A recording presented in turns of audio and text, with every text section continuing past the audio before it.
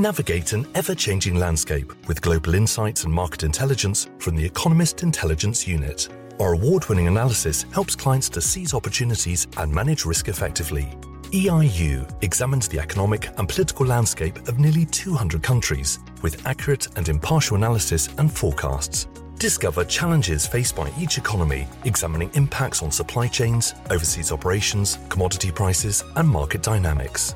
To help your organization better understand the world and prosper within it, visit eiu.com.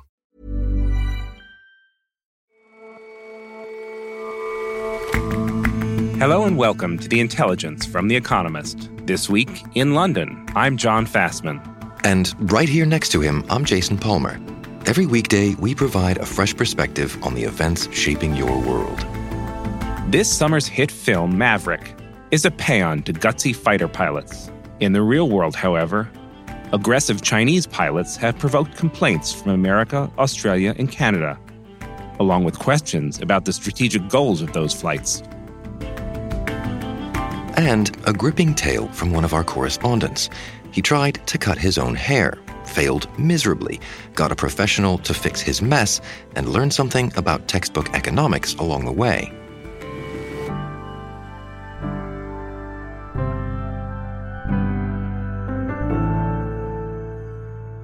First up, though,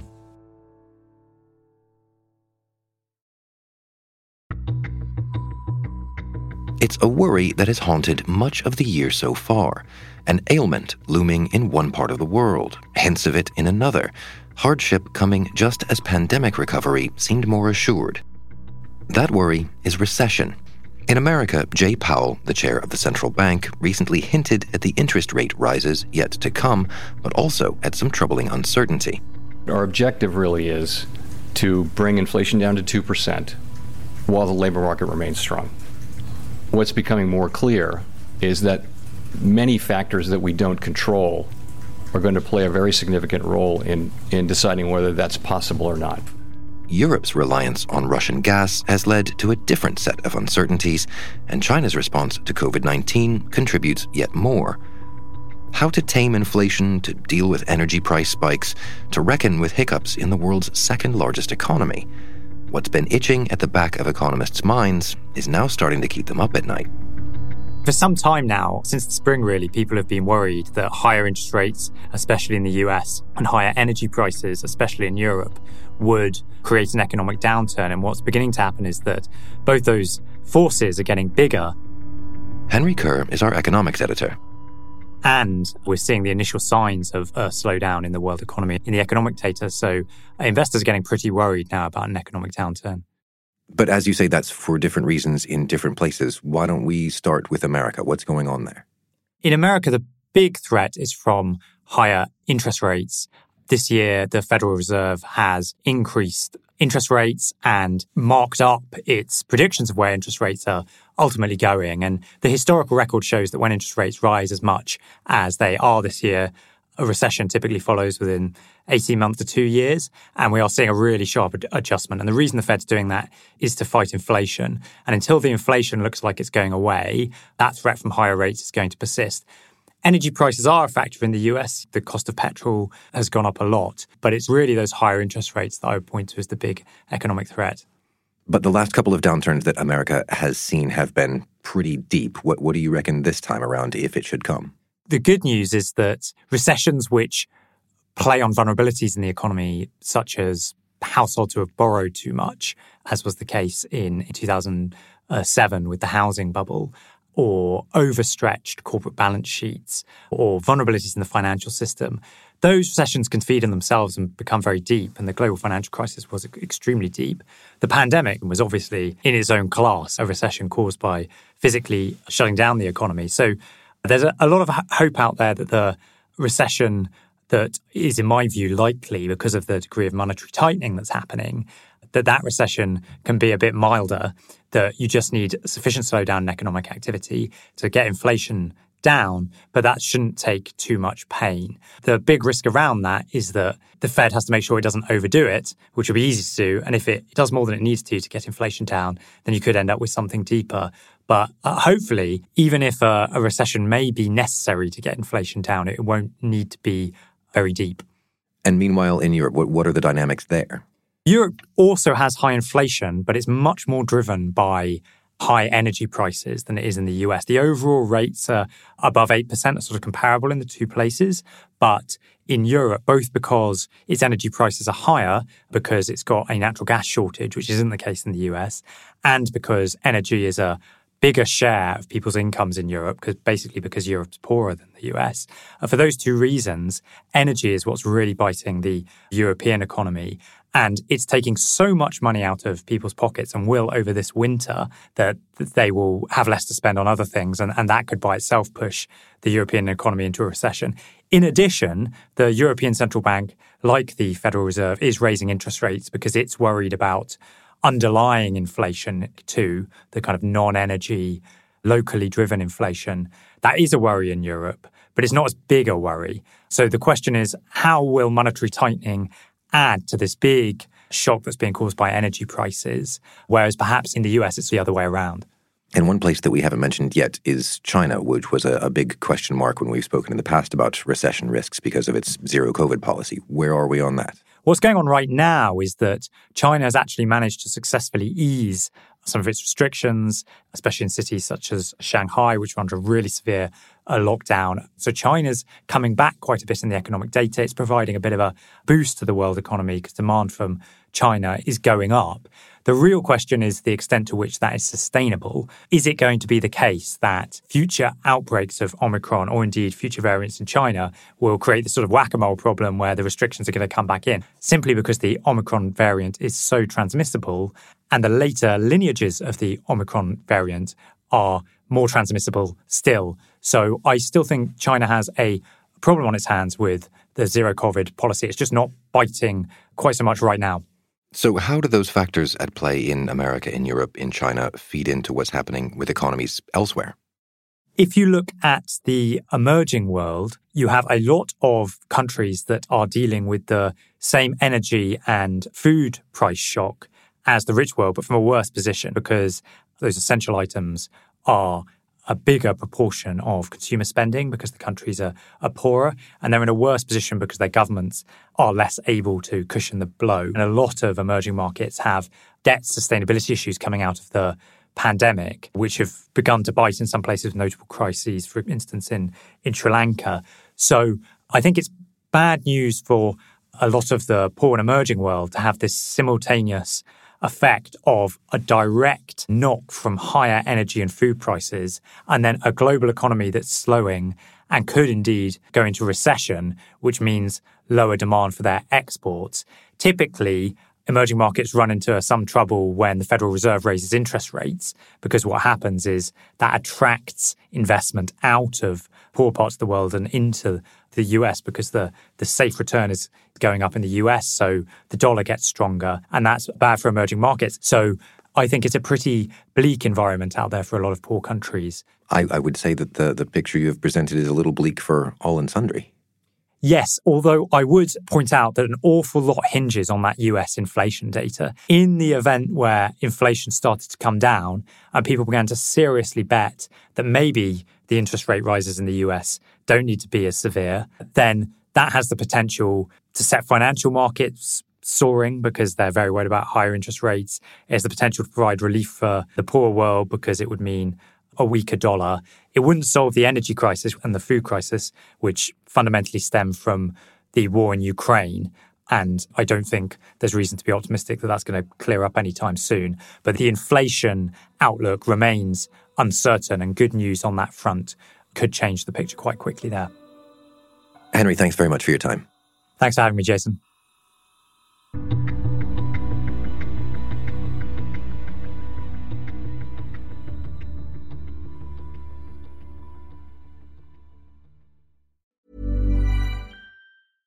Navigate an ever-changing landscape with global insights and market intelligence from the Economist Intelligence Unit.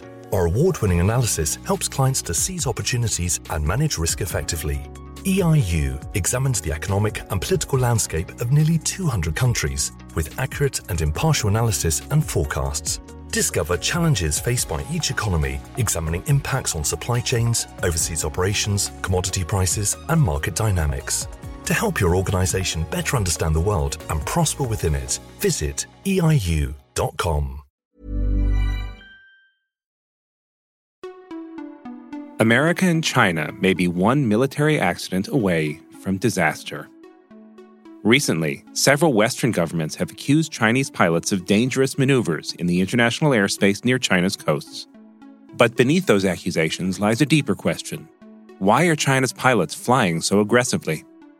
We are seeing some Western governments going public with their severe concerns about what they call dangerous intercepts involving fighter jets from the Chinese People's Liberation Army, or the PLA, over the sea close to China's coasts. And this is international airspace. David Rennie is The Economist's Beijing bureau chief. Chinese pilots have flown so close that diplomats from America, Australia and Canada, at least as far as we know, and there may be others, have lodged formal complaints with the foreign ministry in Beijing. And we saw the leaders of some of those countries going public as well.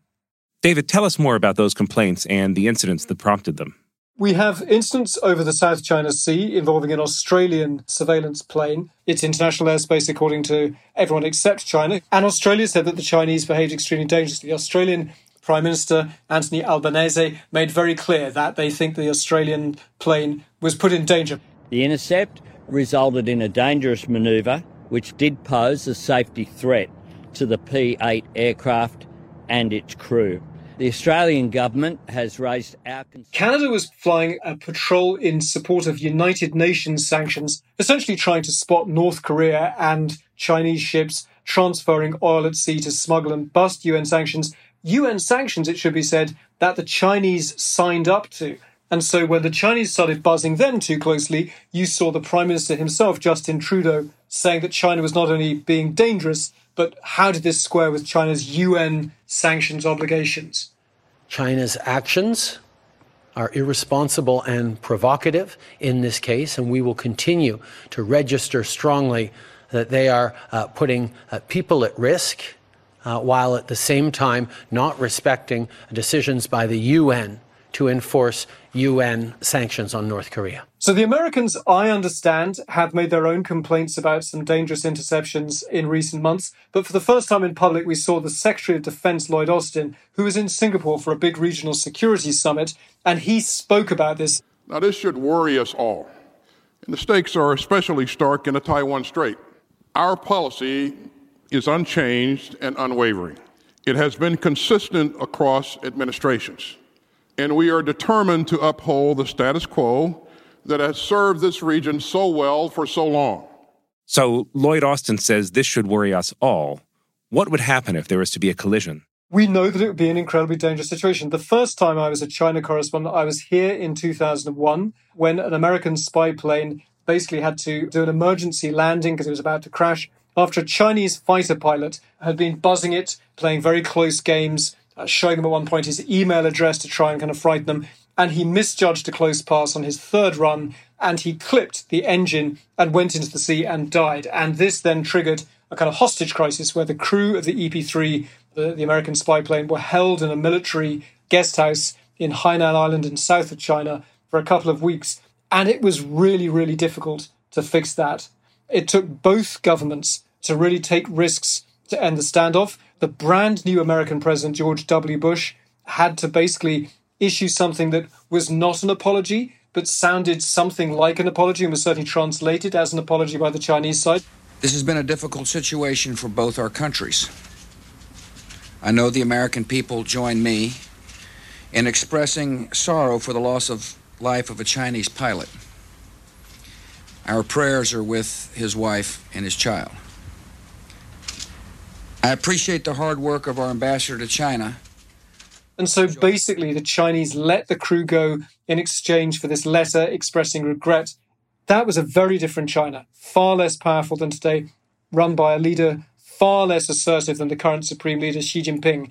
And you have to worry that if there was the same miscalculation, it would be very difficult for a leader as assertive as Xi Jinping in a country that has been whipped into a state of extreme nationalism over the last 20 years. It would be very difficult to repeat that climb down of 21 years ago. Given that, it seems extraordinary that China's pilots and China itself is willing to take such risks. You're right, and I think there is a degree of disbelief on the Western side that China is doing this. The problem is that this has now happened, we think, scores of times. The Canadians have talked about 60 missions that have had trouble, and so this is clearly not an accident. This is not a rogue Chinese pilot. This is a decision by the Chinese state, and so this is a political act. And essentially, if you talk to senior Western diplomats here in Beijing, where I am, about their attempts to engage with the Chinese side about, can we have some rules of conduct? This is very dangerous. It would be a disaster for all of us if we had an accident. Can we talk about how to fly safely close to each other? And consistently, the message from the Chinese military and from the Chinese government is, no, the safe distance that we want is thousands of miles away. We are not willing to talk about how Western countries operate safely close to our shores. You have no business being close to our shores. But surely America, China, and the world generally, they have plenty of reasons for not wanting the relationship to break down, to deteriorate, right? That is the constant kind of question, which is, given that the US and China alone do $2 billion worth of two-way trade every day of the year, how can relations be as bad as they currently are? And I think that the fundamental problem is that although China clearly needs technology and investments from Europe, from America, it still needs to be part of the global economy. That China has decided that its economy is so important to global growth that basically companies will suck it up and stick around, and that governments will suck it up and stick around. And in the meantime, they also have decided that the West is basically not willing to let China rise. And so the West, if you like, is too dumb, too racist, and too selfish to realize that China is winning. And so you need to teach them an instructive dose of pain. And so I think that what you're seeing with these repeatedly dangerous intercepts is, yes, the Chinese government is entirely rational. They understand there could be a terrible accident. But their view is that if they ratchet up the danger levels high enough, that in that terrifying game of chicken between nuclear great powers, that the West is going to back down first because China is tougher and has a higher risk threshold. And it's an incredibly dangerous game. So, David, you're in the unique position of having covered both China and America for a very long time. I wonder what you think the result of this ratcheting up of tensions will be. Do you worry that we're heading into a period like that defined the 20th century? We've got two great powers facing off against each other in a Cold War? Yeah, I think that the grounds for cooperation are getting very, very thin. And I think the danger of that is two things. What is different between where we are now and the Cold War between the US and the Soviet Union? Well, for one thing, the US and the Soviet Union did no trade at all. They were basically entirely military and ideological rivals. That was bad enough, but the world's economy didn't rest on it. The other problem is that I think from here I am in Beijing, there is a constant note of contempt and suspicion and real disdain from Chinese officials, Chinese scholars, the Chinese public towards America. And I think in these kind of very, very dangerous nuclear-armed standoffs between great powers, the one thing that is more dangerous than hating your enemy is underestimating and despising your enemy. And I worry greatly that that is the mood that the Chinese have got themselves into. David, always great to talk to you. Thanks so much for stopping by. Thank you.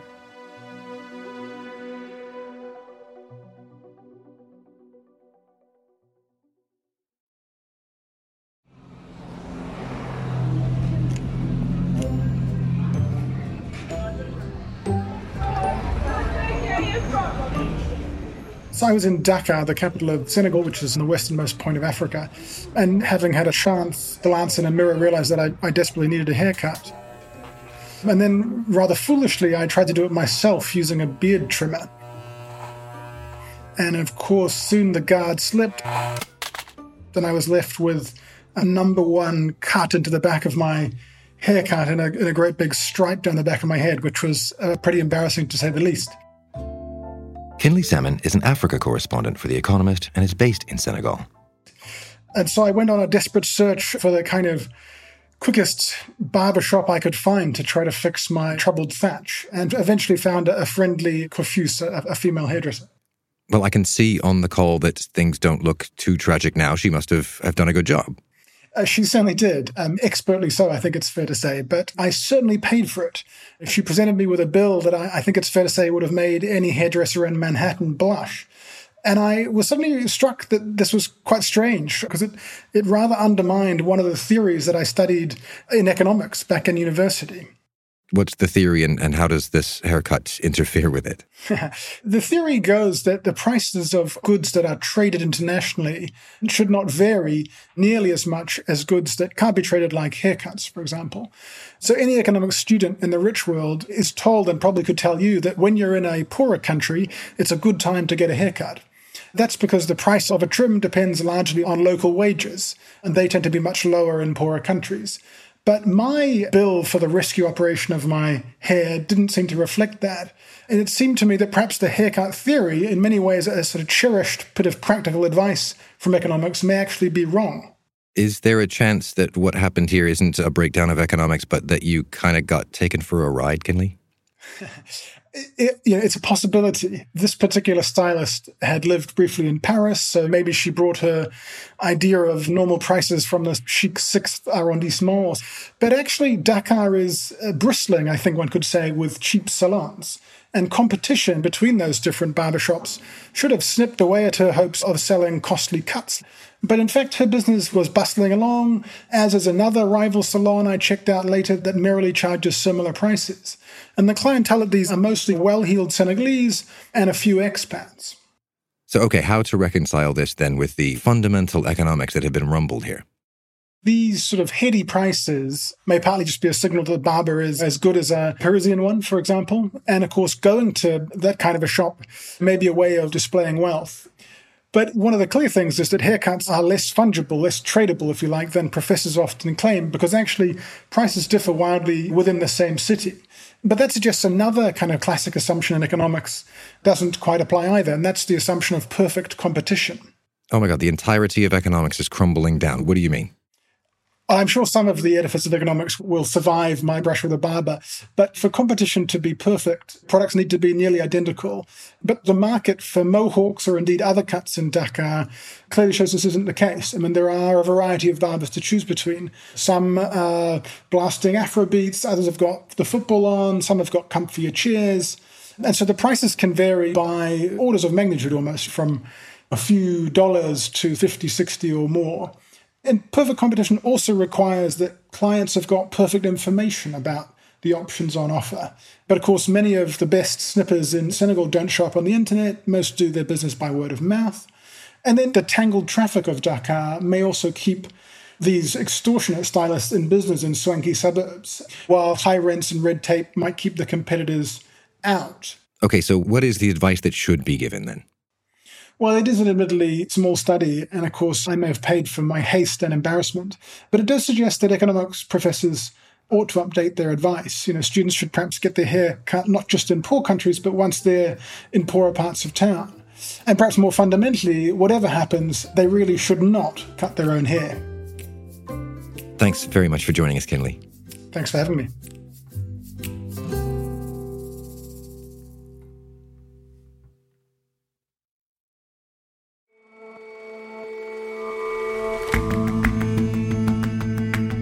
That's all for this episode of The Intelligence. Let us know what you think of the show. You can get in touch at podcast@economist.com. And you can subscribe to The Economist at economist.com/intelligence offer. The link is in the show notes. We'll see you back here tomorrow.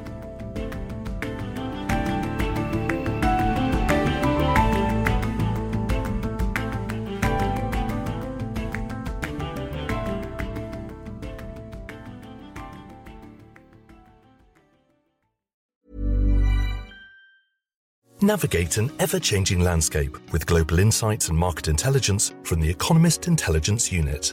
Our award-winning analysis helps clients to seize opportunities and manage risk effectively. EIU examines the economic and political landscape of nearly 200 countries with accurate and impartial analysis and forecasts. Discover challenges faced by each economy, examining impacts on supply chains, overseas operations, commodity prices, and market dynamics. To help your organization better understand the world and prosper within it, visit eiu.com.